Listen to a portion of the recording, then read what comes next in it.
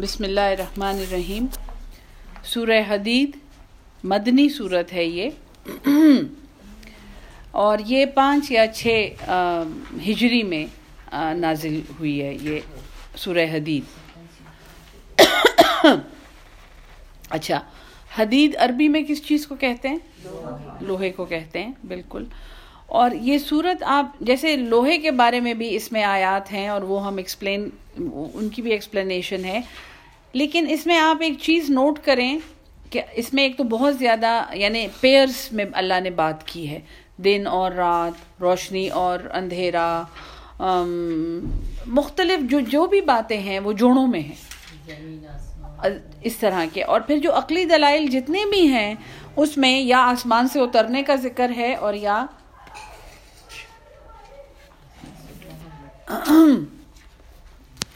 یا پھر آسمان میں چڑھنے کا ذکر ہے، یعنی کہ زمین اور آسمان کے بیچ میں جو انرجی کے یا میٹر کے ایکسچینجز ہیں وہ اس میں بہت زیادہ ڈسکس اللہ تعالیٰ نے بتائے ہیں. بسم اللہ الرحمن الرحیم.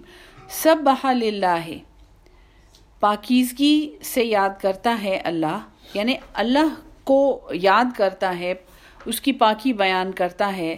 ما فی السماوات، جو کچھ آسمانوں میں ہے، والارض، اور زمین میں. اور تسبیح ایک دفعہ ہم لوگوں نے اس سے پہلے بہت ڈیٹیل میں ڈسکس کیا تھا کہ تسبیح کیا چیز ہے. یعنی جو ہم تو بڑی آسانی سے کہہ دیتے ہیں پاکیزگی بیان کرنا، ہم پاکی بیان، سبحان اللہ سبحان اللہ. سبح کا لفظ جو ہے اس کا مطلب ہے اطاعت میں تیرنا یا چلنا، ایک چیز کا بالکل کنٹرول میں ایک چیز کا موومنٹ کرنا. تسبیح اس کو کہتے ہیں. ٹھیک ہے جی. تو پاکیزگی بیان کرتا ہے اللہ کی جو کچھ آسمانوں میں ہے اور زمین میں. وَهُوَ الْعَزِيزُ الْحَكِيمُ، اور وہی غالب ہے اور حکمت والا ہے. لَهُ مُلْكُ السَّمَاوَاتِ وَالْأَرْضِ، اسی کے لیے بادشاہت ہے آسمانوں کی اور زمین کی. یحیی و یمیت، وَهُوَ عَلَى كُلِّ شَيْءٍ قَدِيرٌ، اور وہ ہر چیز پر قادر ہے. هُوَ الْأَوَّلُ وَالْآخِرُ، وہی اول ہے اور وہی آخر ہے. وَالظَّاهِرُ، اور وہی ظاہر ہے. وَالْبَاطِنُ، اور وہ پوشیدہ یا باطن ہے. وَهُوَ بِكُلِّ شَيْءٍ عَلِيمٌ، اور وہ ہر چیز کا علم رکھنے والا ہے. هُوَ الَّذِي خَلَقَ السَّمَاوَاتِ وَالْأَرْضَ، وہی ذات ہے جس نے پیدا کیا ہے آسمانوں کو اور زمین کو. فی 6 ایام، 6 دن میں. ثم استوى، پھر وہ رک گیا، اس نے قرار پکڑا، علی العرش، اپنے تخت پر. یعلم، وہ جانتا ہے، ما یلج، جو داخل ہوتا ہے، فی الارض، اس زمین میں. وما یخرج منہا، اور جو نکلتا ہے اس میں سے. وما ینزل من السماء، اور جو اترتا ہے آسمانوں سے. وما یعرج فیہا، اور جو چڑھتا ہے اس آسمان میں. اب یہ بات جو ہے کہ وہ جانتا ہے جو زمین میں داخل ہوتا ہے، یعنی کہ کتنی ساری چیزیں ہیں جو ہمیں نہیں پتہ چلتا کہ اگر وہ زمین پہ آ جائیں یا پڑ جائیں. بہت ہم مٹی ایک مٹھی بھر آٹا یا مٹی یا باجرا یا کوئی چیز ہم زمین پہ پھینک دیتے ہیں، اور اسے کچھ عرصے کے بعد وہاں سے، یا سوکھا دھنیا یا کوئی مسالہ آپ دیکھ لیں، کالی مرچ، اجوائن، کچھ بھی، زیرہ، آپ زمین پہ ویسے ہی پھینک دیں، کچھ عرصے کے بعد وہاں پہ وہ پودے نظر آنے شروع ہو جاتے ہیں. تو اللہ کو پتہ ہے کہ اس زمین میں کیا داخل ہوتا ہے اور اس میں سے کیا نکلتا ہے. اب انہوں نے جیسے بچوں کو ایک ایکسپیریمنٹ کرایا جاتا ہے جس میں ایک ان کو بیج دے کر، کاٹن میں بیج رکھا جاتا ہے، پانی اس میں ڈال کے اس کو دھوپ میں رکھ دیتے ہیں، اور کچھ عرصے کے بعد بیج میں سے اس کی ایک جڑ نکل آتی ہے جو نیچے کی طرف جانے لگتی ہے، اور ایک ہرا حصہ نکل آتا ہے جو اوپر کی طرف جاتا ہے. تو بچوں کو یہ ایکسپیریمنٹ کرایا گیا تھا اس برتن کو الٹا رکھ کے. وہ جڑ والا حصہ جو تھا اسے اوپر کر دیا گیا، اور وہ پودے اگر آپ دیکھیں اتنا انٹرسٹنگ ہے کہ وہ جڑ اوپر لگتا ہے کہ وہ اوپر چڑھ رہی ہے، اور کچھ عرصے کے بعد وہ نیچے مڑ گئی ہے. اور وہ ہرا حصہ جو ہے چونکہ آپ نے الٹا کر دیا تھا تو وہ نیچے جاتے جاتے پھر سے اوپر جانا شروع ہو گیا ہے. یعنی کہ اس پودے کو یہ پتا ہے کہ یہ نیچے زمین کی سمت ہے, یہ وہ گریوٹی والی جگہ ہے, اور وہ روشنی والی جگہ جو ہے وہ اس طرف ہے, اوپر ہے. تو اللہ کی یہ قدرت ہے کہ جو اس میں داخل ہوتا ہے اور جو اس میں سے نکلتا ہے, جو آسمان میں سے برس رہا ہے, یہ اللہ کے علم میں ہے. اس کا ہمیں کچھ بھی اندازہ ہی نہیں ہو سکتا کہ یہ کیا ہے.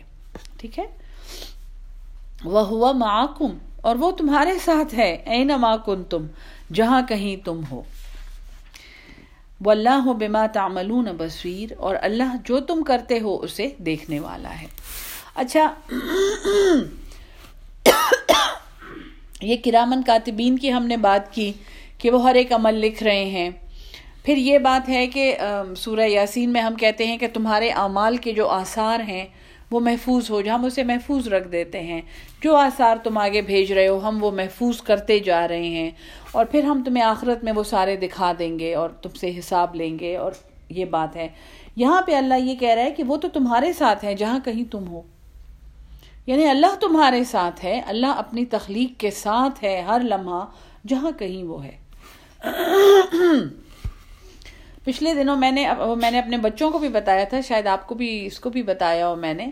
ایک ایکسپیریمنٹ ہوا ہے فرانس میں, کہیں 2014 میں یہ ایکسپیریمنٹ شروع ہوا تھا کہ وہاں پہ ایک بہت مشہور سائنسدان ہیں پیرس میں جنہوں نے ایڈز کا وائرس ڈسکور کیا تھا, تو اس پہ ان کو نوبیل پرائز ملا ہے. اب وہ یہ کہہ رہے ہیں کہ پانی ایک ایسا میڈیم ہے اس دنیا میں جس میں ایک چیز جو ایک دفعہ چیز ڈال دی جائے پھر وہ اس میں سے نکال بھی جائے لیکن پانی میں اس کا نقش محفوظ رہتا ہے. انہوں نے یہ تھیری پیش کی ہے اور وہ اس کو ثابت کرنے کے لیے انہوں نے پانی میں ایک وائرس یا کوئی ایک بیکٹیریا پانی میں ڈالا ہے اور پھر اس میں سے نکال لیا ہے. وہ پانی انہوں نے خالص کر دیا ہے. خود انہوں نے چیک کیا ہے کہ اس میں اب وہ وائرس یا بیکٹیریا نہیں رہا اس پانی میں, لیکن وہ پانی پھر انہوں نے اس میں سے جو الیکٹرو میگنیٹک ویوز نکلتی ہیں وہ انہوں نے کسی اور لیبارٹری میں بھیجی ہیں بغیر ان کو یہ بتائے کہ اس میں نے کیا ڈالا تھا, اور اس پانی میں سے انہوں نے دوبارہ سے وہی بیکٹیریا پھر سے بنایا ہے. اسی پانی پہ انہوں نے ایک عمل کر کے اس میں سے وہی وائرس یا بیکٹیریا دوبارہ بنا کے ان ڈاکٹر صاحب کو واپس بھیجا کہ آپ نے جو پانی بھیجا تھا اس میں سے یہ چیز گزاری گئی تھی. تو یہ ایک ایسا تجربہ ہے یا ایسا ایکسپیریمنٹ ہے جس سے پوری سائنس کی دنیا بہت پریشان ہے, کیونکہ یہ ناممکن ہے کہ اس میں وہ چیز بالکل نہ ہو اور وہ اس میں سے ڈیٹیکٹ ہو جائے. جیسے کسی کے بلڈ میں کچھ ہوتا ہے تو وہ ڈیٹیکٹ ہوتا ہے, لیکن اس میں سے تو صرف گزارا گیا تھا اور اس پانی کو وہ یاد تھا. اس کو واٹر میموری کہتے ہیں. آپ خود جا کے نیٹ پہ دیکھیں, واٹر میموری موجود ہے. اس کے اوپر جتنے تجربے ہوئے ہیں وہ یوٹیوب پہ بھی ہیں, گوگل پہ بھی موجود ہیں اور سائنس کے رسالوں میں بھی چھپتے ہیں. تو پانی جو اللہ کی ایک تخلیق ہے, جب اس کو یاد رہتا ہے کہ مجھ میں سے کیا گزرا ہے, تو آپ سوچیں کہ اللہ میاں نے کہاں کہاں کس کس طرح کے حساب لگائے ہوئے ہوں گے, جو کچھ نہیں چھپا رہ سکتا جس میں سے جو کچھ بھی ہم کام کرتے ہیں, جو عمل ہم کر رہے ہیں. ٹھیک ہے نا. واللہ بما تعملون بصیر, اور جو کچھ تم کرتے ہو وہ اسے دیکھنے والا ہے. لہو ملک السماوات والارض, اسی کے لیے بادشاہت ہے آسمانوں کی اور زمین کی. وَإِلَى اللَّهِ تُرْجَعُ الْأُمُورِ, اور اللہ ہی کی طرف لوٹنا ہے, بازگشت ہے تمام کاموں کی. یولج اللیل فی النہار, وہ داخل کرتا ہے رات کو دن میں. ویولج النہار فی اللیل, اور داخل کرتا ہے دن کو رات میں. وہو العلیم بذات الصدور, اور وہ دلوں کی باتوں کو جاننے والا ہے. آمنوا باللہ ورسولہ, تم ایمان لاؤ اللہ پر اور اس کے رسول پر. وانفقوا, اور خرچ کرو, مما جعلکم, جو اس نے تمہیں بنایا ہے, مستخلفین, ایک جانشین, فیہ, اس میں. اس مال میں سے خرچ کرو جو اس نے تمہیں دیا ہے. اور دیکھیں اللہ یہ کہہ رہا ہے کہ یعنی یہ مال تمہاری پوزیشن نہیں ہے. یہ مال بس دنیا میں ایک مال کا ڈھیر ہے جس پہ وہ کبھی کسی کو جان نشین بنا دیتے اور کبھی کسی کو جان نشین ہر کسی کی باری ہے. ابھی تمہاری باری ہے, اللہ نے وہ مال تمہیں دیا ہوا ہے. دیا اس لیے ہے کہ اس سے تم اس کا کام کرو. سب سے بڑا فتنہ ویسے مال ہے، سب سے بڑی آزمائش مال ہے. سب سے زیادہ غلط ہم مال خرچ کرتے ہیں، سب سے زیادہ غرور ہمیں مال کا ہوتا ہے، سب سے زیادہ اسراف ہم مال سے کرتے ہیں، سب سے زیادہ ریاکاری ہم مال کے ذریعے کرتے ہیں، سب سے زیادہ محبت بھی اور اسی لیے تو یہ سب کچھ ہم کرتے ہیں نا، کیونکہ ہم اسے الہ بنا لیتے ہیں، ہم اسے معبود جیسی محبت کرتے ہیں. جیسا اس کا حق ہے جس نے ہمیں مال دیا ہے، تو اس سے ہم محبت نہیں کرتے، ہم اس چیز سے محبت کرتے ہیں. سب سے بڑی آزمائش جو ہے وہ مال ہے، یاد رکھیں. تو اللہ یہ کہہ رہا ہے کہ اللہ اور رسول پر ایمان لاؤ اور خرچ کرو اس مال میں سے جس کا اس نے تمہیں اس وقت جانشین بنایا ہوا ہے. پھر تم گزر جاؤ گے، پھر کوئی اور اس کا جانشین بن جائے گا، کوئی اور اس کا مالک بن جائے گا، پھر تم سے اس کے بارے میں پوچھا جائے گا. فالذین آمنوا منکم، پس جو لوگ ایمان لائے تم میں سے، وانفقوا لہم، اور انہوں نے خرچ کیا، لہم اجر کبیر، ان کے لیے بہت بڑا اجر ہے. وما لکم، اور تمہیں کیا ہوا ہے، لا تؤمنون باللہ والرسول، تم ایمان نہیں لاتے اللہ پر اور رسول پر. یدعوکم، وہ تمہیں پکارتے ہیں، لتؤمنوا بربکم، کہ تم ایمان لے آؤ اپنے رب پر. وقد اخذ، اور البتہ وہ لے چکا ہے، میثاقکم، تم سے ایک پکا وعدہ، ان کنتم مؤمنین، اگر تم ایمان والے ہو. هو الذی، وہی ذات ہے، ينزل علی عبدہ، جو نازل کرتا ہے اپنے بندے پر، آیات بینات، روشن نشانیاں، روشن آیات، لیخرجکم، تاکہ وہ تمہیں نکالے، من الظلمات الی النور، اندھیروں میں سے روشنی کی طرف. وان اللہ، اور بے شک اللہ، بکم، تم پر، لرؤوف الرحیم، البتہ شفقت کرنے والا اور بار بار رحم کرنے والا ہے. وما لکم، اور تمہیں کیا ہوا ہے، اللہ تنفقوا، یہ کہ تم خرچ نہیں کرتے، فی سبیل اللہ، اللہ کی راہ میں. وَلِلَّهِ مِيرَاثُ السَّمَاوَاتِ وَالْأَرْضِ، اور اللہ ہی کے لیے ہے میراث آسمانوں کی اور زمین کی. لا یستوی منکم، برابر نہیں ہے تم میں سے، من انفقا، جس نے خرچ کیا، من قبل الفتح، فتح سے پہلے، وقاتلا، اور اس نے جہاد کیا. یہ کون سی فتح کی بات ہے؟ مجھے خود نہیں پتا. کیوں؟ کیونکہ یہ 5 یا 6 ہجری میں آئی ہے یہ صورت. بدر تو 2 میں ہوئی. ہاں، ابھی فتح مکہ نہیں ہوئی ہے، اور باقی ساری جنگیں ہو گئی ہیں، ٹھیک ہے نا. لیکن میرا اپنا یہ خیال ہے اب کیونکہ اس کو تفسیروں میں کہا گیا ہے کہ فتح مکہ کا ذکر ہے، لیکن ایک یہ ہو سکتا ہے کہ یہ آیت شاید بعد میں آئی ہو، کیونکہ صورتوں کو تو کمپوز بھی بعد میں کیا گیا ہے نا. تو یہ آیت شاید کسی اور موقع پہ آئی ہو، شاید فتح مکہ ہو چکی ہو، اور یہ کہا جا رہا ہے کہ تم میں سے وہ برابر. ہاں، پوری صورت تو نازل نہیں ہوتی، آیات بعد میں آتی. یہ بات ہے کہ ایک ساتھ نہیں آئی ہے اس میں یہ حصہ جو ہے یہ فتح مکہ کے بعد ہے. تو اللہ کہہ رہا ہے کہ تم میں سے وہ لوگ برابر نہیں ہیں جس نے فتح سے پہلے خرچ کیا تھا اور قتال کیا تھا. یعنی ابھی فتح مکہ نہیں ہوئی ہے، لیکن وہ حضور صلی اللہ علیہ وسلم کی مدد کر رہے ہیں اور جہاد کر رہے ہیں. ابھی یہ فاتح نہیں ہے، ابھی یہ ایک چھوٹا سا کمزور سا گروہ ہے. جن لوگوں نے اس وقت خرچ کیا ہے وہ بہت زیادہ افضل ہیں، کیونکہ ابھی فتح نہیں ملی ہے نا، ٹھیک ہے نا. فتح کے بعد تو ان کو پتہ ہے کہ اب تو یہ بادشاہ بن گیا ہے، اب تو اس نے مکہ کنٹرول کر لیا ہے، پھر تو اس کو خوشی سے لوگ دیں گے. وہ تو ایک انویسٹمنٹ کی طرح دیا جا رہا ہے نا، اب اس میں فائدہ ہے. پہلے تو آنکھیں بند کر کے دیا جا رہا تھا، کچھ نہیں پتا کہ فتح نصیب ہوگی یا نہیں، لیکن دیا جا رہا ہے. وہ زیادہ مضبوط ایمان کی نشانی ہے کہ ہم اللہ کے رسول کی مدد کر رہے ہیں، آگے جو بھی حالات آئیں اللہ مالک ہے.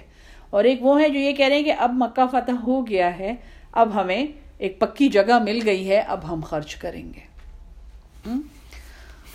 اولئک اعظم درجۃ، ان لوگوں کا بڑا درجہ ہے، من الذین، ان لوگوں سے، انفقوا من بعد، جنہوں نے اس کے بعد خرچ کیا، وقاتلوا، اور انہوں نے قتال کیا. وکلا وعد اللہ الحسنی، اور ہر ایک سے اللہ نے ایک اچھا وعدہ کیا ہے. دین کی راہ میں خرچ کرنے والے سے اللہ نے اچھا وعدہ کیا ہے، پکا وعدہ کیا ہے۔ اب فتح سے پہلے جو خرچ کیا، ہاں ان کا درجہ بہت بڑا ہے، انہوں نے غریب ہوتے ہوئے اور فتح کے نہ ہوتے ہوئے بھی اللہ کے رسول کی مدد کی ہے، اور جو بعد میں کر رہے ہیں ان سے بھی اچھا وعدہ ہے، لیکن ان کا درجہ ان سے کم ہے۔ ٹھیک ہے، واللہ بما تعملون خبیر، اور جو کچھ تم عمل کرتے ہو اللہ اس سے باخبر ہے۔ من ذا الذی، کون ہے وہ، یقرض اللہ، جو قرض دے اللہ کو، قرضا حسنا، ایک قرض حسنا۔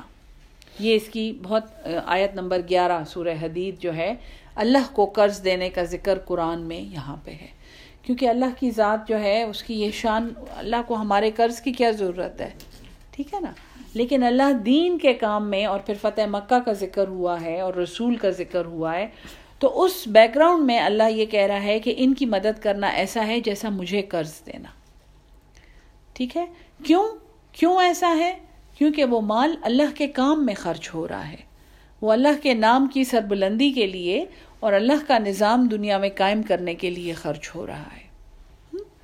ایک بہت بڑی موومنٹ ہمارے ہاں جو شروع ہوئی ہے، کہ شروع کہاں سے ہوا تھا؟ یاد ہے جب 9/11 ہوا تھا، تو ایک تو جھوٹی بات جو اب امریکہ خود بھی کہتا ہے کہ ہم نے پتہ نہیں کیوں یہ کہا تھا کہ یہ اسامہ بن لادن نے کیا ہے، اور اب پتہ نہیں ہم نے یہ کیوں کہا تھا کہ اسامہ بن لادن افغانستان میں، مقصد یہ تھا کہ افغانستان میں آ کے ہم نے ایک بیس بنانا ہے۔ 9/11 ہو گیا، 3000 امریکی مر گئے، جو بھی ہوا، ہمارا مقصد یہ تھا کہ ہم نے افغانستان میں ایک بیس بنانا تھا، کیونکہ یہاں سے ہمیں بہت کچھ کنٹرول کرنا تھا۔ تو وہ کنٹرول جو ہے وہ سب سے پہلے کیسے شروع ہوا تھا؟ اس کنٹرول کا سب سے پہلا اثر ہمیں کیا، افغانستان پہ حملہ ہوا، اس کی ہمارے اوپر کوئی فرق نہیں پڑا تھا۔ مسئلہ کیا ہوا تھا؟ جتنی بھی اسلامی فلاحی تنظیمیں تھیں ان کے اکاؤنٹ فریز کر دیے تھے، جتنی بھی اسلامی فلاحی، ایون ایدھی لوگوں کے اکاؤنٹس جو ہیں، یہ لوگ ان دنوں میں سب کہتے تھے کہ اکاؤنٹ کے ذریعے کچھ نہ بھیجیں، ہمیں کیش دے دیں، اکاؤنٹ کے ذریعے نہ بھیجیں۔ فلاح انسانیت فاؤنڈیشن پچھلے دنوں میں فریز کی ہے، یہ وہ ہیں جنہوں نے روہنگیا کے لیے کتنے کروڑوں روپے کی مدد بھیجی ہے، فلسطین کتنے کروڑ روپے کی مدد بھیجی ہے، یہ وہ لوگ ہیں۔ انگلینڈ میں کتنی زیادہ ہماری چیریٹیز تھیں جو ان کی مدد کرتی تھیں، کروڑوں پاؤنڈ ان کے فریز کیے ہیں انہوں نے۔ تو اللہ کو قرض حسنہ دینا کوئی آسان کام نہیں ہے، شیطان کی اس پہ بہت زیادہ نظر ہے، اور اس کو جہاں موقع ملتا ہے وہ اس کو نقصان پہنچاتا ہے۔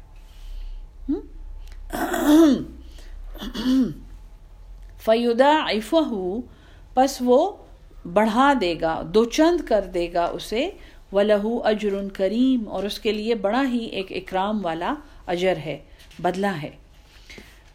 یوم تری المؤمنین، جس دن تم دیکھو گے مومنوں کو، والمؤمنات، اور مومن عورتوں کو، مومن مردوں کو اور مومن عورتوں کو، یسعی نورہم، دوڑتا ہوگا ان کا نور، بین ایدیہم، ان کے سامنے، وبایمانہم، اور ان کی دائیں ہاتھ سے، بشریٰ لکم الیوم، خوشخبری ہے تمہارے لیے آج کے دن، جنات تجری، وہ باغ بہتی ہیں، من تحتہا الانہار، جس کے نیچے سے نہریں، خالدین فیہا، وہ ہمیشہ رہیں گے اس میں، ذالک هو الفوز العظیم، یہی سب سے بڑی کامیابی ہے۔ تو اور یہ ہمیں پتہ ہے کہ حشر کے میدان میں کوئی الگ سے نور نہیں ہوگا، الگ سے کوئی روشنی کا سورس نہیں ہوگا وہاں پہ، ہے نا، ایسا ہے نا کہ گھپ اندھیرے میں، جو پل صراط کا بھی جو بیان ہے، اندھیرے میں اس پہ سے گزرنا ہوگا، ستارے بجھ چکے ہوں گے، سورج پتہ نہیں کہاں چلا گیا ہوگا، مغرب سے غروب ہو کے اڑ گیا ہوگا، چاند تو اس سے پہلے شاید انسان خود ہی اس کو نیوکلیئر اس سے اڑا چکا ہوگا، وہاں کوئی روشنی کا سورس نہیں ہوگا۔ یہ میدان حشر کے بارے میں ایک بڑی عجیب بات ہے، جو انسان اکثر جب سوچتا ہے نا، انسان اپنے امیجنیشن میں بھی جب انسان لاتا ہے تو آپ کو ایک روشن میدان نظر آتا ہے، جہاں وہاں بڑی دھوپ ہے، بڑی گرمی ہے، ہاں بڑا میدان ہے، لوگ اپنے پسینے میں ڈوبے ہوئے ہیں، جیسے عرفات ہے اس میں بھی مسلسل روشنی ہوتی ہے نا، سورج عرفات کے میدان سے شروع ہوگا وہ، تو اس میں بھی ہم اس ٹائم میں جاتے ہیں عرفات میں جب سورج ہوتا ہے،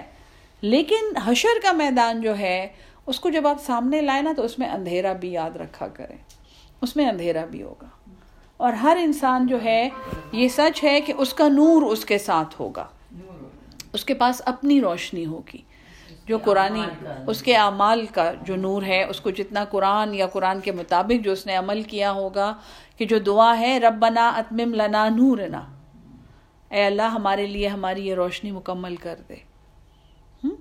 تو یہ چیز آپ ذہن میں بہت کلیئر رکھیں کہ وہاں پہ کوئی روشنی کا سورس، کوئی لیمپ نہیں ہوگا، وہاں پہ ہمارے پاس کوئی ٹارچ نہیں ہوگی، کوئی ایمرجنسی لائٹ نہیں ہوگی، ٹھیک ہے نا۔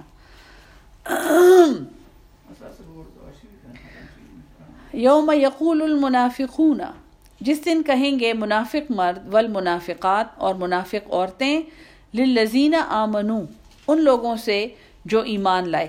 اب دیکھیں یہاں پہ کافر نہیں کہا گیا، کیوں؟ یہ منافق اور ایمان والے لوگ کئی میدان حشر میں ایک ساتھ جمع ہوئے ہیں، اور وہاں پہ روشنی اور ناروشنی کا کافر اس سے پہلے کہیں لڑک چکے ہوں گے۔ یہ وہ لوگ ہیں جو دنیا میں شاید کلمہ گو تھے، یا جن کا ایمان تھا، جس چیز پہ بھی ایمان ہے، ہو سکتا ہے وہ کرسچنز ہوں، ہو سکتا ہے یعنی آسمانی مذاہب پہ ایمان، اللہ کی توحید پہ بھی ایمان، وہ کم از کم منہ سے وہ کہہ چکے ہیں کہ لا الہ الا اللہ، ٹھیک ہے نا۔ تو جس دن کہیں گے منافق مرد اور منافق عورتیں، للذین آمنوا، ان لوگوں کو جو ایمان لائے، انظروا، ہماری طرف نگاہ کرو، انظرونا، ہماری طرف دیکھو، ہماری طرف نگاہ کرو، نقتبس، بقبس، آپ کو یاد ہے یہ لفظ ایک جگہ پہ سورہ طٰہٰ میں ہے یا سورہ شعراء میں ہے، کہ حضرت موسیٰ نے اپنے گھر والوں کو کہا کہ ٹھہرو میں یہاں سے ایک چنگاری لاتا ہوں تمہارے لیے۔ وہ درخت جب انہوں نے دیکھا تو وہ گھر والوں کو سردی میں اس طرح انہوں نے کہا کہ میں ایک چنگاری تمہارے لیے لاتا ہوں، قبسا۔ تو یہ کہہ رہے ہیں کہ ہماری طرف نگاہ کرو، نقتبس، ہم ایک چنگاری حاصل کر لیں، ایک چھوٹا سا حصہ حاصل کر لیں، من نورکم، تمہاری اس روشنی سے۔ تو جو حدیث ہے کہ ایسے بھی لوگ ہوں گے کہ جن کے نور میں ان سے آگے بھی کتنے زیادہ لوگ ہوں گے اور کتنے پیچھے، اور وہ اس روشنی میں وہ راستہ کراس کر رہے ہوں گے، جو بھی میدان حشر میں کوئی راستہ ہوگا۔ تو یہ منافق لوگ کہہ رہے ہیں کہ ہمیں ذرا تھوڑا سا یہ روشنی دے دو۔ قیل ارجعوا، ان کو کہا جائے گا تم لوٹ جاؤ، وراءکم، اپنے پیچھے، فالتمسوا نورا، پھر تم تلاش کرو وہاں پر نور۔ یعنی جو ایمان والے ہیں، جو اپنی روشنی میں آگے بڑھ رہے ہیں، یہ وہ لوگ ہیں منافق بیچارے، اللہ ہر کسی کو محفوظ رکھے، جو وہاں پہ ان کو کہہ رہے ہیں کہ اچھا ہم تمہاری روشنی میں چلتے ہیں، یا تھوڑی سی ہمیں بھی یہ روشنی دے دو، تو ان کو حکم یہ دیا جائے گا کہ تم لائن کے پیچھے چلے جاؤ، یہ تمہاری جگہ نہیں ہے، اور تم وہاں پہ اپنے لیے نور ڈھونڈو، ٹھیک ہے، یہ نور تمہارے لیے نہیں ہے۔ فَضْوَرِبَ بَيْنَهُمْ، پھر کھڑی کر دی جائے گی ان کے درمیان، بِسُورٍ، ایک دیوار۔ سورہ جو ہے نا، سین واورے، سورت بھی اسی سے نکلا ہے۔ قرآن کو سورتوں میں جو ڈیوائیڈ کیا ہوا ہے نا، اس کا مطلب ہے دیوار، یعنی ایک دیوار، ایک سبجیکٹ ہے، پھر ایک اور سبجیکٹ ہے۔ تو سورہ فَضُرِبَ بَيْنَهُمْ بِسُورٍ لَهُ بَابٌ، تو ان کے درمیان ایک دیوار کھڑی کر دی جائے گی جس میں ایک دروازہ ہوگا۔ باطنہ، اس دروازے کے اندر، فیہ الرحمۃ، اس میں رحمت ہے، وظواہرہ، اور اس کے باہر، من قبلہ العذاب، ان کے باہر کی طرف، اس دروازے کی باہر کی طرف عذاب ہوگا۔ ینادونہم، وہ پکاریں گے، یہ جو منافق ہیں یہ دیوار کی اس طرف سے پکاریں گے، الم نکم معکم، کیا ہم تمہارے ساتھ نہیں تھے؟ یعنی یہ میں کہتی ہوں کہ ایک انتہائی بیچارگی کا وہ سین ہے، اور انتہائی ایک ڈپریسنگ سین ہے، کہ جیسے آپ سوچیں کہ آپ کو ایک منزل نظر آ رہی ہے، اور ایک گروپ، ایک لائن اس کی طرف بڑھ رہی ہے، ایک تو آپ کو اس لائن میں سے الگ کر دیا گیا ہے، اور پھر نہ صرف الگ کیا گیا ہے، آپ کے اور دوسرے لوگوں کے درمیان ایک دیوار بنا دی گئی ہے۔ اب آپ کو نہیں پتا کہ آپ کیسے آگے بڑھیں گے، تو یہ اس دیوار میں سے پیچھے سے چیخ رہے ہیں، کیا ہم تمہارے ساتھ نہیں تھے؟ کیا ہم دنیا میں تمہارے دوست نہیں تھے؟ یعنی ہمیں بھی اپنے ساتھ لے جاؤ۔ قالو، وہ کہیں گے بلا کیوں نہیں، ولیکنکم فتنتم لیکن تم نے فتنے میں ڈالا انفسکم اپنی جانوں کو. فتنے میں ڈالا، ابھی میں نے آپ کو کہا ہے جیسے مال بہت بڑا فتنہ ہے. ہاں، سب سے ایک اور بڑا دھوکہ فتنہ جو ہے یہ ٹائم. ہمارے پاس بہت ٹائم ہے، کر لیں گے، سیکھ لیں گے، قرآن بھی پڑھ لیں گے، اچھے کام بھی کر لیں گے، بڑا ٹائم ہے. یہ بھی ایک دھوکہ ہے، بہت بڑا دھوکہ ہے. تو تم نے فتنے میں ڈالا اپنی جانوں کو، وتربصتم اور تم انتظار کرتے رہے، وارتبتم اور تم شک کرتے تھے، وغرتکم الامانی اور تمہیں دھوکے میں رکھا تمہاری جھوٹی آرزوؤں نے، حتیٰ یہاں تک کہ جاء امر اللہ، اللہ کا حکم آ گیا، وغرکم اور تمہیں دھوکے میں رکھا باللہ الغرور، اللہ کے بارے میں غرور یہاں کس کو کہا جا رہا ہے؟ شیطان، دھوکہ دینے والے نے. تو اب یہ ایٹیٹیوڈز جو ہے نا، یہ بہت احتیاط سے، کیونکہ اللہ نے ایک بہت ہی خوفناک سین بیان کیا ہے، جھنجھوڑ دینے والا، کہ آپ ایک تو روشنی نہیں ہے آپ کے پاس ٹارچ بھی نہیں ہے، اور جس کے پاس ہے اس سے آپ کو الگ کر دیا گیا ہے، بیچ میں ایک دیوار بنا دی گئی ہے. اور دیوار کی جس طرف ہم ہیں، اللہ معاف کرے، لیکن جو منافق ہیں ادھر عذاب ہے. تو اب یہ گرفتار عذاب بھی ہو گئے ہیں، اور یہ ان کے پاس جا بھی نہیں سکتے، اور یہ ان کو کہہ رہے ہیں کہ ہم تمہارے ساتھ نہیں تھے، ابھی تو ہم تمہارے ساتھ تھے. تو وہ یہ کہہ رہے ہیں تم نے اپنی جانوں کو دھوکے میں ڈالا، تم نے فتنے میں ڈالا ہے اپنے آپ کو. کیوں؟ نمبر 1، تم انتظار کرتے تھے. لوگ کہتے ہیں نا جی آپ کو کس چیز کا انتظار ہے؟ اللہ آسمان سے آ کے سمجھائے آپ کو. یعنی ہر طرف ہدایت ہے، ہر طرف سبق ہے، ہر طرف سیکھنے کی چیزیں ہیں، آپ کس چیز کا انتظار کر رہے ہیں؟ وارتبتم اور تم شک کرتے تھے. شک کیوں کرتے تھے؟ کیونکہ تمہیں خود پتہ ہی نہیں تھا کہ قرآن میں ہے کیا، کبھی اس کو سیکھنے کی کوشش نہیں کی، کبھی ٹھیک بات سمجھنے کی کوشش نہیں کی، بس تم شک میں ہی رہ گئے. وغرتکم الامانی اور تمہیں تمہاری جھوٹی آرزوؤں نے اس دھوکے میں ڈال دیا. جھوٹی آرزو ہماری کیا ہے؟ ہماری تو خیر بہت ہی اونگی بونگی آرزویں ہیں.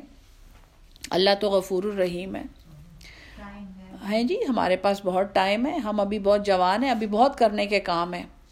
دین اور دنیا کو ساتھ لے کے چلنا ہے جی. اس میں پھر دین پتہ نہیں، مصیبت یہ ہے کہ ساتھ لے کے چلیں تو کوئی مسئلہ نہیں ہے، لیکن اس میں پھر پتہ نہیں دنیا بس غالب آ جاتی ہے اور دین کہیں فوت ہو جاتا ہے، پتہ کہاں چلا جاتا ہے. ٹھیک ہے نا، یہ ساری باتیں. اور دوسرا ہمارا کیا ہے؟ ہماری تو حضور صلی اللہ علیہ وسلم سفارش فرمائیں گے. ہم دنیا میں جیسے سفارشی ہیں ویسے وہاں پہ بھی ہم سفارشی. ہم لائن سے، ہم نے بالکل آگے فرسٹ آ جانا ہے، ہم نے سب سے آگے جانا. ہم کس کے امتی ہیں؟ آپ کس سے بات کر رہے ہیں آپ کو پتہ ہے؟ ہم تو جب میلاد پڑھتے ہیں تو وہ نور یہاں کمرے میں آ جاتا ہے. وہ نور ہماری سفارش نہیں کرے گا تو کیا کرے گا؟ اور یہ امانی ہے. صرف کلمہ گو جائیں گے جنت میں، اور کلمہ گو کرتے کرتے کرتے کرتے ہم اپنے آپ کو اس دیوار کے پیچھے لگا لیتے ہیں، کیونکہ ہم کلمہ گو ہیں، اور ہم کلمہ گو کے علاوہ کچھ بھی نہیں رہتے، بس صرف منہ سے کلمہ پڑھنے والے رہ جاتے ہیں. فَالْيَوْمَ پس آج کے دن لا يُؤْخَذُ مِنْكُمْ نہیں لیا جائے گا تم سے فدیتن کوئی بھی بدلہ، ولا من الذین کفروا یعنی تم ایسے ہو گئے جیسے کافر تھے. نہ ان سے ہم کوئی فدیہ لے رہے ہیں اور نہ تم سے کوئی فدیہ، فیس ہم تم سے کچھ نہیں لے رہے. ماواکم النار تمہارا ٹھکانہ جہنم ہے، ہیا مولاکم یہی تمہارا دوست ہے، وبئس المصیر اور بہت بری لوٹنے کی جگہ ہے.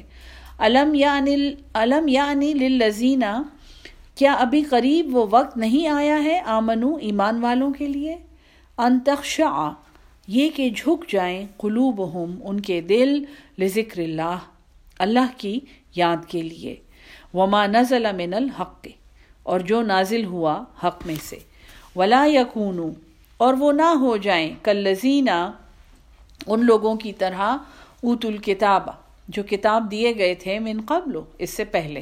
جیسے پرانے اہل کتاب ہیں جنہوں نے اپنی کتابیں بھلا دی ہیں، جنہوں نے اپنی کتابوں کو مسخ کر دیا ہے، ان کو ان میں تحریفیں کر کر کے ان کا حشر کر دیا ہے. تو ویسے نہ ہو جانا. فَطْوَالَ عَلَيْهِمُ الْأَمَدُ، پس لمبی ہو گئی ان پر ایک مدت، یعنی جیسے جیسے مدت گزرتی ہے اس کتاب کا اثر کم ہوتا چلا جاتا ہے، اور امت بھی بڑی ہوتی چلی جاتی ہے نا. مائگریشن شروع ہو جاتی ہے. اب تو ہم صرف سعودی عرب میں تو نہیں رہتے، صرف مکہ مدینہ میں تو نہیں رہتے، ہم تو جاپان میں بھی رہتے ہیں، ہم تو افریقہ میں بھی رہتے ہیں، پوری دنیا میں رہتے ہیں ہم. فَقَسَتْ قُلُوبُهُمْ، تو ان کے دل سخت ہو گئے. وَكَثِيرٌ مِّنْهُمْ، اور اکثر ان میں سے فاسقون نافرمان تھے.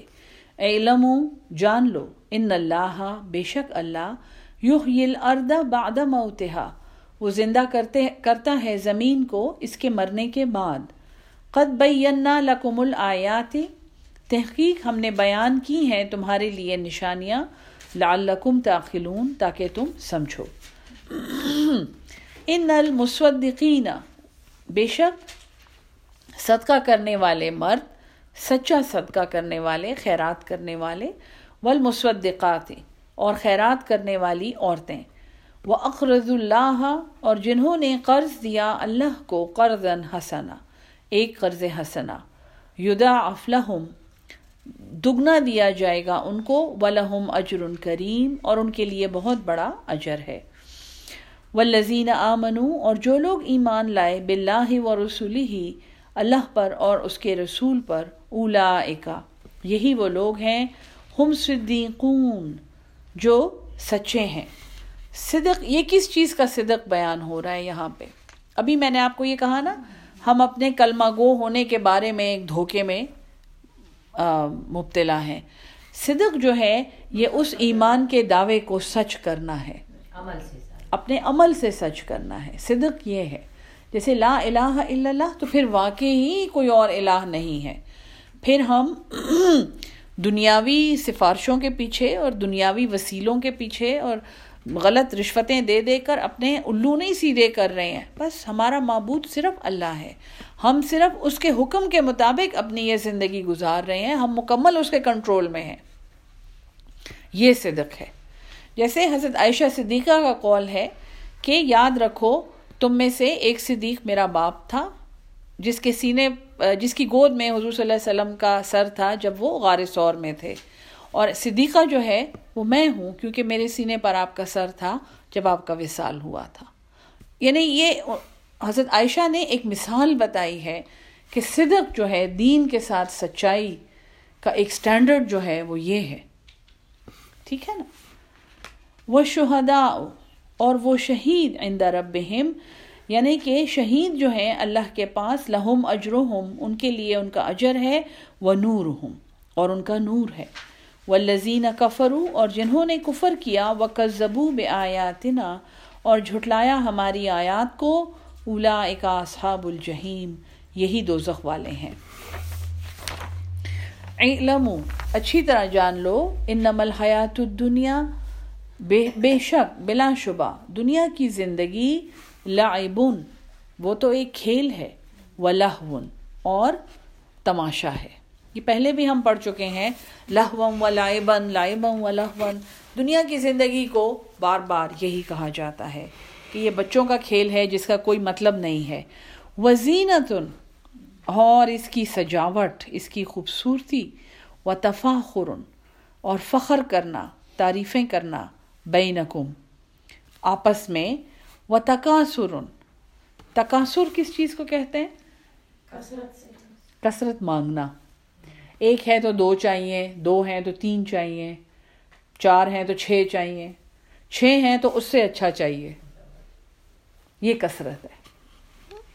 چھوٹا گھر ہے تو بڑا چاہیے، ڈبل سٹوری چاہیے، اب ڈوپلیکس چاہیے، بچوں کے لیے الگ الگ پورشنز چاہیے، یہ ڈیکوریشن اس طرح کی چاہیے، اب باہر کے ملک کا سینیٹری کا سامان چاہیے. یہ کثرت ہے.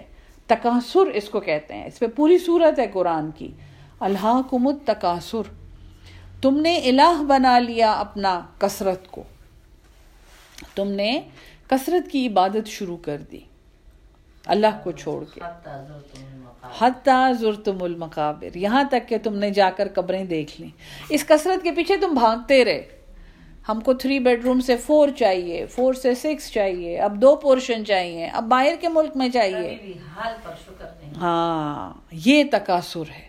اور قرآن میں یہ ہے کہ اس میں اگر تم پڑ گئے، جو 99 کا چکر کہتے ہیں، تو حتیٰ زرتم المقابر، پھر یہاں تک کہ تم نے قبریں جا کے دیکھ لی، قبروں میں چلے گئے، کثرت تو جو بھی تم نے بنائی بس وہ رہ گئی. تو تم اس چیز کے لیے فی الاموال والاولاد، مالوں میں کثرت اور اولاد کی کثرت، کمثل غیث، جیسے اب یہ دنیا کی مثال اللہ دے رہا ہے کہ یہ جو دنیا کی زندگی جو کھیل تماشا ہے، پھر اس کی ڈیکوریشن ہے، اس کی زینت ہے، پھر اس میں فخر کرنا ہے، اچھا محسوس. دیکھیں تکبر نہیں کا، تکبر جو ہے نا، تکبر اور فخر میں کیا فرق ہے؟ تکبر ہے خود کو بڑا سمجھنا، اس کو چھوٹا سمجھنا. ہاں اس کو چھوٹا سمجھ کے ہی ہم اپنے آپ کو بڑا سمجھیں گے نا. فخر ہے بس صرف میں بہت اچھا ہوں، بس وہ بھی اچھا ہے لیکن میں بہت اچھا ہوں، یہ فخر ہے. یہ بھی اللہ کو نہیں پسند. خود ستائی یہ نہیں پسند اللہ کو. تو اس کی سجاوٹ اور اس پر فخر کرنا آپس میں، و تکاثر اور کثرت کی خواہش مال میں اور اولاد میں، اس کی مثال اللہ کیسے دے رہا ہے؟ کمثل غیث، جیسے ایک بارش ہے، عجب الکفار، وہ بڑی اچھی لگی. کفار جو ہیں مطلب کہ جو بھی کیریکٹر تھے، جو بھی وہاں پر تھے، ان کو وہ بڑی اچھی لگی. نباتہ، اس کی پیداوار، ثم یہیج، پھر وہ زور پکڑتی ہے. یعنی کہ بارش پڑی زمین پر اور اس کاشتکار نے یا اس نے دیکھا کہ وہ فصل بڑی زبردست اٹھ گئی اور پھول گئی اور اس میں پھول اور اچھی چیزیں اس میں سب کچھ لگ گیا. ثم یہیج، پھر وہ زور پکڑتی ہے. فتراہ، پس تو دیکھتا ہے اسے مصفرن، زرد ہوتے ہوئے. یعنی ایک ٹائم آتا ہے کہ وہ فصل جو ہے وہ جیسے گندم ہے، گولڈن ہو جاتی ہے، پھر آہستہ آہستہ آہستہ آہستہ وہ ہرے ہرے پتے سارے غائب ہو جاتے ہیں، صرف وہ گولڈن گرینز رہ جاتے ہیں. ثم یکون حطاما، پھر وہ چورا چورا ہو جاتی ہے، یا وہ سوکھ کے ہوا میں اڑ جاتی ہے، یا آپ خود ہی پکڑ کے اس کا آٹا بنا لیتے ہیں، یا آپ اس میں سے سٹے توڑ لیتے ہیں، باقی چیز جو ہے اس کا بھوسے کو جمع کر لیتے ہیں، ہم تندوروں میں جلائیں گے. ٹھیک ہے جی. دنیا کی مثال یہ ہے کہ آپ بارش ہوتے ہوئے دیکھ کر خوش ہوتے ہیں کہ وہ جو کھیتی ہے وہ پھول گئی اور ہری بھری ہو گئی اور خوبصورت ہو گئی، اور پھر وہ زرد ہو جاتی ہے اور تھک جاتی ہے اور خشک ہو جاتی ہے، اور پھر وہ چورا چورا ہو جاتی ہے، وہ زمین پہلے کی طرح صرف زمین رہ جاتی ہے. ٹھیک ہے. وفی الآخرت، اور آخرت میں عذاب شدید، بڑا سخت عذاب ہے. ومغفرت، اور مغفرت بھی ہے، من اللہ، اللہ کی طرف سے، ورضوان، اور اس کی رضامندی. وما الحیات الدنیا، اور نہیں ہے دنیا کی زندگی، الا متاع الغرور، مگر ایک دھوکے کا سامان. سابقوا الی مغفرت، تم دوڑو اللہ کی مغفرت کی طرف، من ربکم، تمہارے رب کی طرف سے، وجنت، اور وہ جنت، عرضھا، جس کی چوڑائی، جس کی وسعت، کعرض السماء والارض، جیسے آسمان کی اور زمین کی وسعت ہے. اعدت للذین آمنوا، وہ تیار کی گئی ہے ان لوگوں کے لیے جو ایمان لائے، باللہ ورسلہ، اللہ پر اور اس کے رسولوں پر. ذالک فضل اللہ، یہ اللہ کا فضل ہے، یؤتیہ من یشاء، وہ دیتا ہے جسے وہ چاہتا ہے. واللہ ذو الفضل العظیم، اور اللہ تو بہت بڑے فضل والا ہے. ما اصاب من مصیبت، نہیں پہنچتی ہے کوئی مصیبت، فی الارض، اس زمین میں، ولا فی انفسکم، اور نہ ہی تمہاری جانوں میں، الا فی کتاب، مگر کہ وہ کتاب میں ہے، من قبل ان نبرأہا، اس سے پہلے کہ ہم اسے پیدا کریں. یہ اللہ کی قدرت کا ذکر ہے کہ میں تقدیر لکھ چکا ہوں. اس دنیا میں تم ہر ایک چیز کو کویسچن کرتے ہو. ہم تو صرف وہ ایک دفعہ پہلے بھی ہم ڈسکس کر چکے ہیں، ہم موسم کو کتنا ڈسکس کرتے ہیں، یہ کیوں ٹھنڈا ہو گیا، یہ کیوں گرم ہو گیا، یہ بارش کب ختم ہوگی، بارش کب ہوگی. حالانکہ یہ سب کچھ اللہ پلان کر چکا ہے. مطلب ہم کوئی شرک کے اسے نہیں کرتے ہیں، لیکن it's a figure of speech, لوگ آپس میں باتیں کرتے ہوئے اس کے اوپر تبصرے کرتے ہیں. ٹھیک ہے نا. تو کسی کو کوئی مصیبت نہیں پہنچتی، کسی ذات کو یا زمین میں، مگر یہ کہ وہ کتاب میں لکھی ہوئی ہے. ان ذالک علی اللہ یسیر، بے شک یہ اللہ پر آسان ہے. لکی لا، تاکہ نہیں، تأسوا، تم غم کرو، علی ما فاتکم، اس سے جو تم سے چلا گیا، ولا تفرحوا، اور تم خوشیاں نہ بناؤ، بما آتاکم، اس پر جو اس نے تمہیں دیا. یہ ایک بڑی ہی کمپلیکیٹڈ ڈیمانڈ ہے کہ تم اس پر افسوس نہ کرو جو تم سے چلا گیا، کیونکہ وہ اللہ کا تھا، وہ اس کو چاہیے تھا، اس نے تمہیں ایک وقت کے لیے دے دیا اور بس پھر لے لیا. اب یہ تمہیں نہیں چاہیے، اسی لیے اللہ نے لے لیا. تو تم اس پر افسوس نہ کرو، تم اس پر غم نہ کھاؤ جو اس نے تم سے لے لیا. بہت سی چیزیں اللہ لے لیتا ہے، بہت سے ہمارے پیارے چلے جاتے ہیں، کوئی پہلے چلا جاتا ہے، کوئی بعد میں چلا جاتا ہے، مال چلا جاتا ہے، جوانی چلی جاتی ہے، صحت چلی جاتی ہے.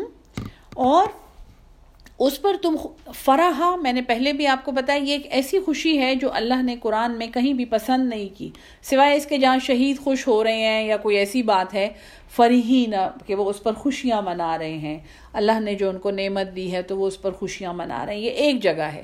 اس کے علاوہ یہ فرحہ کا لفظ جو ہے، خوشیاں منانے کا لفظ یا خوشی سے شور مچانے کا لفظ جو ہے، یہ اللہ کو بالکل نہیں پسند. تو تم تاکہ زور زور سے نہ خوشیاں مناؤ اس پر جو اس نے تمہیں دیا، کیونکہ وہ جو اس نے دیا ہوا ہے وہ بھی ایک آزمائش ہے. واللہ، اور اللہ، لا یحب، نہیں دوست رکھتا، کل مختال فخور، ہر ایک اترانے والے، فخر کرنے والے کو.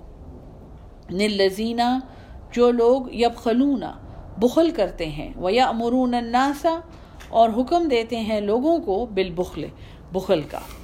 یعنی لوگ جو خود بھی تھوڑ دلے ہوتے ہیں، تنگ دل ہوتے ہیں، اور لوگوں کو بھی یہی نصیحت کرتے ہیں. لوگوں کو بھی جب اللہ کی راہ میں خرچ کرتے ہوئے دیکھتے ہیں تو انہیں منع کرتے ہیں. وَمَن يَتَوَلَّ، اور جو منہ پھیرے، فَإِنَّ اللَّهَ، پس بے شک اللہ، هُوَ الْغَنِيُّ الْحَمِيدُ، وہ تو بے نیاز ہے اور تعریف کے لائق ہے. لقد ارسلنا رسلنا، تحقیق ہم نے بھیجا اپنے رسولوں کو، بالبینات، روشن نشانیوں کے ساتھ، وانزلنا، اور ہم نے نازل کیا، معہم الکتاب، ان کے ساتھ کتاب، والمیزان، اور ایک میزان، ایک عدل، لیقوم الناس، تاکہ لوگ قائم رہیں، بالقسط، انصاف پر. تو دنیا میں اللہ نے انسان کو آزاد چھوڑا ہوا ہے. انسان ایک با ارادہ مخلوق ہے اور اللہ نے اس کو واقعی ہمیں ہے نا، آزادی میں ہم رہ رہے ہیں، ہماری مرضی ہے، ہم کچھ بھی کریں. اللہ نے ہم سے رزق کا وعدہ کیا ہوا ہے، وہ ہمیں دیتا رہے گا. یہ نہیں ہے کہ وہ رزق بند کر دے گا. اگر ہم خدا نخواستہ ہم کل لادین ہو جائیں اور ہمارا رزق بند ہو جائے گا، ایسا نہیں ہے.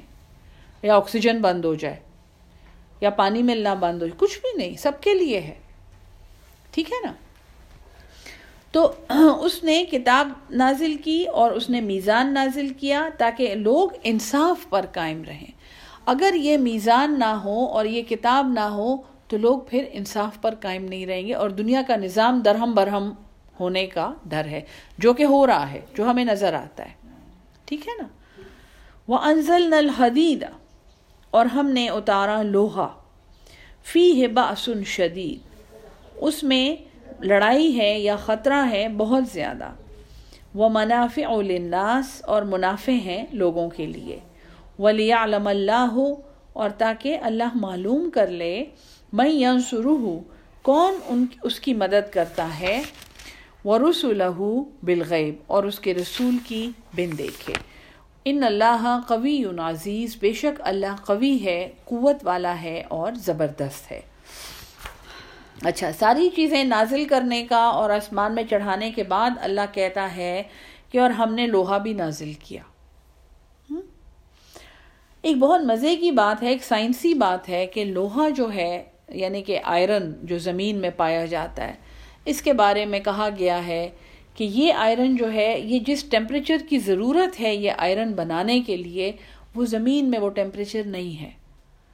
تو اس کے لیے کہا گیا ہے کہ یہ جیسے کسی اور پلانٹ سے آیا ہے، کسی اور پلانٹ نے آ کے زمین کو ٹکر ماری ہے اور وہ اس کے اندر کھپ گیا یا دب گیا اس زمین میں، اور وہ جو ٹکڑا آیا تھا آسمان سے اس میں لوہا تھا. یہ باقاعدہ سائنس اس میں ہے نا، ہم نے نازل کیا اور لوہے کا ذکر ہے. یہ بہت سی معدنیات ہے نا زمین میں، ان میں سے ایک لوہا بھی ہے، لیکن لوہے کے لیے کہا جا رہا ہے کہ اسے ہم نے آسمان سے نازل کیا. یہ زمین میں سے نہیں بنا ہوا، یہ آسمان سے آیا ہے. اس کے لیے یہ چیز ہے خاص طور پہ. اور اللہ نے یہاں پہ یہ کہا ہے کہ اس میں بڑی لڑائی ہے. کتنا زیادہ لوہے سے کیا کچھ نہیں بنتا، مطلب توپ کے گولے سے لے کے چھوٹی سی گولی تک سب کچھ لوہے کا بنا ہوا ہے. اور اس میں بڑے فائدے ہیں لوگوں کے لیے. اور لوہا ہم نے کیوں نازل کیا؟ تاکہ ہم معلوم کر لیں کہ کون، یعنی اللہ معلوم کر لے کہ اس کی مدد کون کرتا ہے، اور اس کے رسولوں کی بالغیب. یعنی کہ رسول جب ختم ہو گئے اور دنیا میں جنگیں جو جاری ہیں اسی لوہے کے زور پہ ہو رہی ہیں نا. سارا کچھ اسلحہ جو ہے آپ کا سب کچھ لوہے سے بنتا ہے. تو ایک مثال اللہ نے دی ہے کہ دیکھو ہم نے دنیا میں زمین میں جو کچھ رکھا ہوا ہے، اس سے پہلے اللہ نے ذکر کیا تھا نا کہ دنیا کی زندگی تو لہو و لعب ہے اور کھیل تماشا ہے اور زینت ہے اور تفاخر ہے. اور جو ہری بھری کھیتیاں تم دیکھتے ہو یہ ایک دن سوکھ کے چورا چورا ہو جائیں گی، یہ ختم ہو جائیں گی. اللہ نے یہ سمجھایا تھا نا. پھر اللہ نے یہ کہا کہ کون ہے سابقوا الی مغفرۃ، دوڑو اللہ کی مغفرت کی طرف. پھر یہ ہے کہ اللہ کو قرض حسنہ کون دیتا ہے. پھر لوہے کا ذکر کیا ہے. تو دنیا میں جتنی چیزیں ہیں ہمارے فائدے کی، اس زمین کے اندر معدنیات ہیں، زمین کے اوپر فصلیں ہیں، فروٹ ہیں، جو کچھ اس زمین میں ہے اللہ نے جو کچھ بنایا ہے وہ اس لیے ہے کہ انسان اس کو استعمال کر کے اپنے اللہ کے قریب ہو جائے، نہ کہ وہ اس کو ایسے استعمال کرے کہ اسے اللہ ہی بھول جائے. ہر چیز کا مقصد یہ ہے. لوہے کی مثال دے کے اللہ نے یہ کہا نا کہ ہم نے اسے نازل کیا اور اس میں بڑی سختی ہے، لڑائی ہے، اور تاکہ اللہ معلوم کر لے کہ کون اس کی مدد کرتا ہے اور اس کے رسولوں کی بالغیب. کہ اس کو رسول نظر نہیں آ رہے لیکن وہ وہی کام کر رہا ہے جو رسول کر رہے تھے، اچھا کام کر رہا ہے.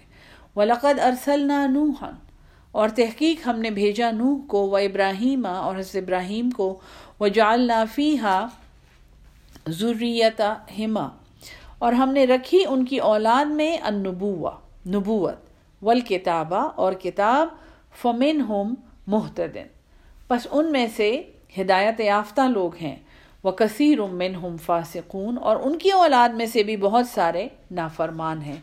کیوں؟ کیونکہ اس دنیا میں آ کر اس دنیا کی یہ نعمتیں اور یہ خوبصورتی اور یہ چیزیں دیکھ کر اللہ کو بھلا دینا بہت آسان ہے. اسی لیے سابقون بھی تھوڑے ہیں اور اصحاب یمین بھی تھوڑے ہیں، اور زیادہ تر لوگ جو ہیں وہ اس سائیڈ میں شامل ہو گئے ہیں. ٹھیک ہے. ثم قفینا، پھر ہم نے پے در پے بھیجے، علی آثارہم، ان کے قدموں کے نشانوں پر، برسولنا، اپنے رسول، وقفینا بعیسی ابن مریم، اور ہم ان کے پیچھے لائے عیسیٰ مریم کے بیٹے کو، وآتیناہ الانجیل، اور ہم نے اسے انجیل دی، وجعلنا فی قلوب الذین، اور ہم نے ڈالی ان لوگوں کے دلوں میں، اتبعوہ، جنہوں نے عیسیٰ کی پیروی کی، رافۃ و رحمہ، ایک نرمی اور رحمت. یہ کرسچنز کے لیے کہا جا رہا ہے. ٹھیک ہے جی. ورہبانیہ، اللہ کیڑا نکل آیا، ورہبانیت، اور رہبانیت. کرسچنز میں ان کے جو پریسٹس ہوتے ہیں، ہمیں پتہ ہے نا، جو ان کی ننز ہوتی ہیں یا ان کے پریسٹ ہوتے ہیں وہ راہب ہوتے ہیں، شادی نہیں کرتے ہیں، دنیاوی مال ہر ایک چیز کا انکار کر دیتے ہیں. تو ان میں ہم نے رہبانیت رکھی.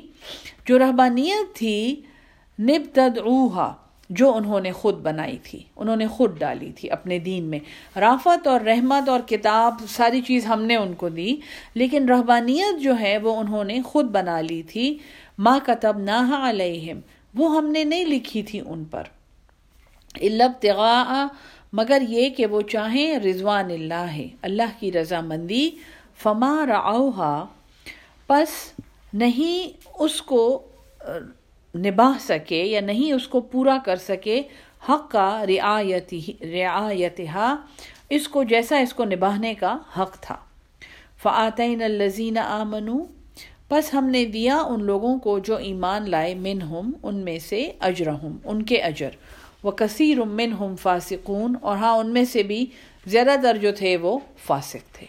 تو بنی اسرائیل کا ذکر ہو گیا، اور ہم نے ابراہیم اور نوح اور ابراہیم اور ان کی اولادوں میں نبوت رکھی، اور کثیر منہم فاسقون، ان میں زیادہ تر نہ، کیونکہ دیکھیں جی اللہ کی یعنی کہ اس ہمارے آزاد ارادے کے ہوتے ہوئے اور خود مختاری کے ہوتے ہوئے اللہ تعالیٰ کے دائرہ قانون میں رہنا اور اس آزمائش میں پورا اترنا کوئی اتنا آسان کام نہیں ہے۔ جب تک انسان کی اللہ سے انتہائی محبت نہ ہو اور وہ قرآن کو سمجھتا ہو، اس کے بغیر جو ہے یہ اطاعت آسان نہیں ہے، کیونکہ انسان کی روح جو ہے وہ ایک اتنی نہ نظر آنے والی ایک چھوٹی سی انویزیبل چیز ہے جس کا کوئی وزن نہیں ہے، اور انسان کا نفس جو ہے یہ اینی ویئر 50 سے 100 کلو تک کہیں اس کا وزن ہوتا ہے۔ تو وہ روح کی اس کے سامنے کیا حیثیت ہے؟ وہ اس کو یاد دلاتی رہے نا کہ دیکھو ہم جنت سے آئے ہیں، ہم بہت اچھے ہیں، ہم واپس جانا ہے ہم نے۔ جسم جو ہے اس کی اپنی ڈیمانڈز ہیں اور وہ روح کو دبا دیتا ہے، وہ اللہ کی اطاعت کے سرکل سے بہت آسانی سے نکل جاتا ہے۔ ٹھیک ہے، یا ایھا الذین آمنوا، اب ہماری باری ہے، اے ایمان والو، اتقوا اللہ، اللہ سے ڈرو، وآمنوا برسولہ، اور ایمان لاؤ اس کے رسولوں پر، یؤتکم، وہ تمہیں عطا کرے گا، کفلین، 2 حصے، من رحمتہ، اپنی رحمت سے۔ یہ کون سے 2 حصے ہیں؟ یہ 2 حصے کیوں کہا جا رہا ہے؟ تم جو ہو تو اللہ پر ایمان لاؤ اور اس کے رسولوں پر ایمان لاؤ، اور وہ تمہیں 2 حصے اپنی رحمت میں سے عطا کرے گا۔ بالکل، یہ شاباش، کہ وہ تمہیں یہ 2 حصے دے گا۔ یا تو یہ ہے کہ اللہ پر ایمان اور رسولوں پر ایمان، لیکن کفلین جو ہے وہ زیادہ انٹرپریٹیشن یہی ہے کہ دنیا اور آخرت دونوں کی کامیابی۔ دیکھیں قرآن کے ساتھ جو جڑے ہوئے لوگ ہوتے ہیں، غریب ہوں یا امیر ہوں، کتنے گریسفل لوگ ہوتے ہیں، کتنے وہ اپنی زندگی سے مطمئن لوگ ہوتے ہیں۔ جو بہت امیر بھی کوئی ہو تو وہ اس اطمینان کا مقابلہ نہیں کر سکتے جو یہ زیادہ امیر نہ ہونے کے باوجود بھی ان میں جو اطمینان اور سکون اور ایک خوبصورت زندگی گزارنے کا سلیقہ جو ان لوگوں میں ہوتا ہے۔ تو وہ تمہیں 2 حصے دے دے گا، وَيَجْعَلْ لَكُمْ، اور وہ تمہارے لیے کر دے گا، نوراً، ایک نور۔ تو جو ابھی تک ہم پڑھ رہے ہیں اور سورہ واقعہ میں بھی پڑھ رہے تھے، اور اسی صورت میں ہم نے پڑھا کہ اللہ والوں کے پاس ایک نور ہوگا، تو یہ اسی نور کا ذکر ہے کہ تم جب تقویٰ کرو گے، اللہ پر ایمان لاؤ گے اور رسولوں پر ایمان لاؤ گے، تو وہ تمہارا دین اور دنیا خوبصورت کر دے گا اور تمہارے لیے ایک نور بنا دے گا، تمشون بہ، تم چلو گے اس کے ساتھ، ویغفر لکم، اور وہ بخش دے گا تمہیں، واللہ غفور الرحیم، اور اللہ تو بخشنے والا، بار بار رحم کرنے والا ہے۔ لئلا یعلم، تاکہ نہ جانے، اہل الکتاب، یہ اہل کتاب، اللہ یقدرون، یہ کہ وہ قدرت نہیں رکھتے، علی شیء، کسی بھی چیز پر، من فضل اللہ، اللہ کے فضل میں سے، وان الفضل، اور یہ کہ فضل بید اللہ ہے، اللہ کے ہاتھ میں ہے، یؤتیہ، وہ دیتا ہے، من یشاء، جسے وہ چاہتا ہے، واللہ ذو الفضل العظیم، اور اللہ تو بہت بڑے فضل والا ہے۔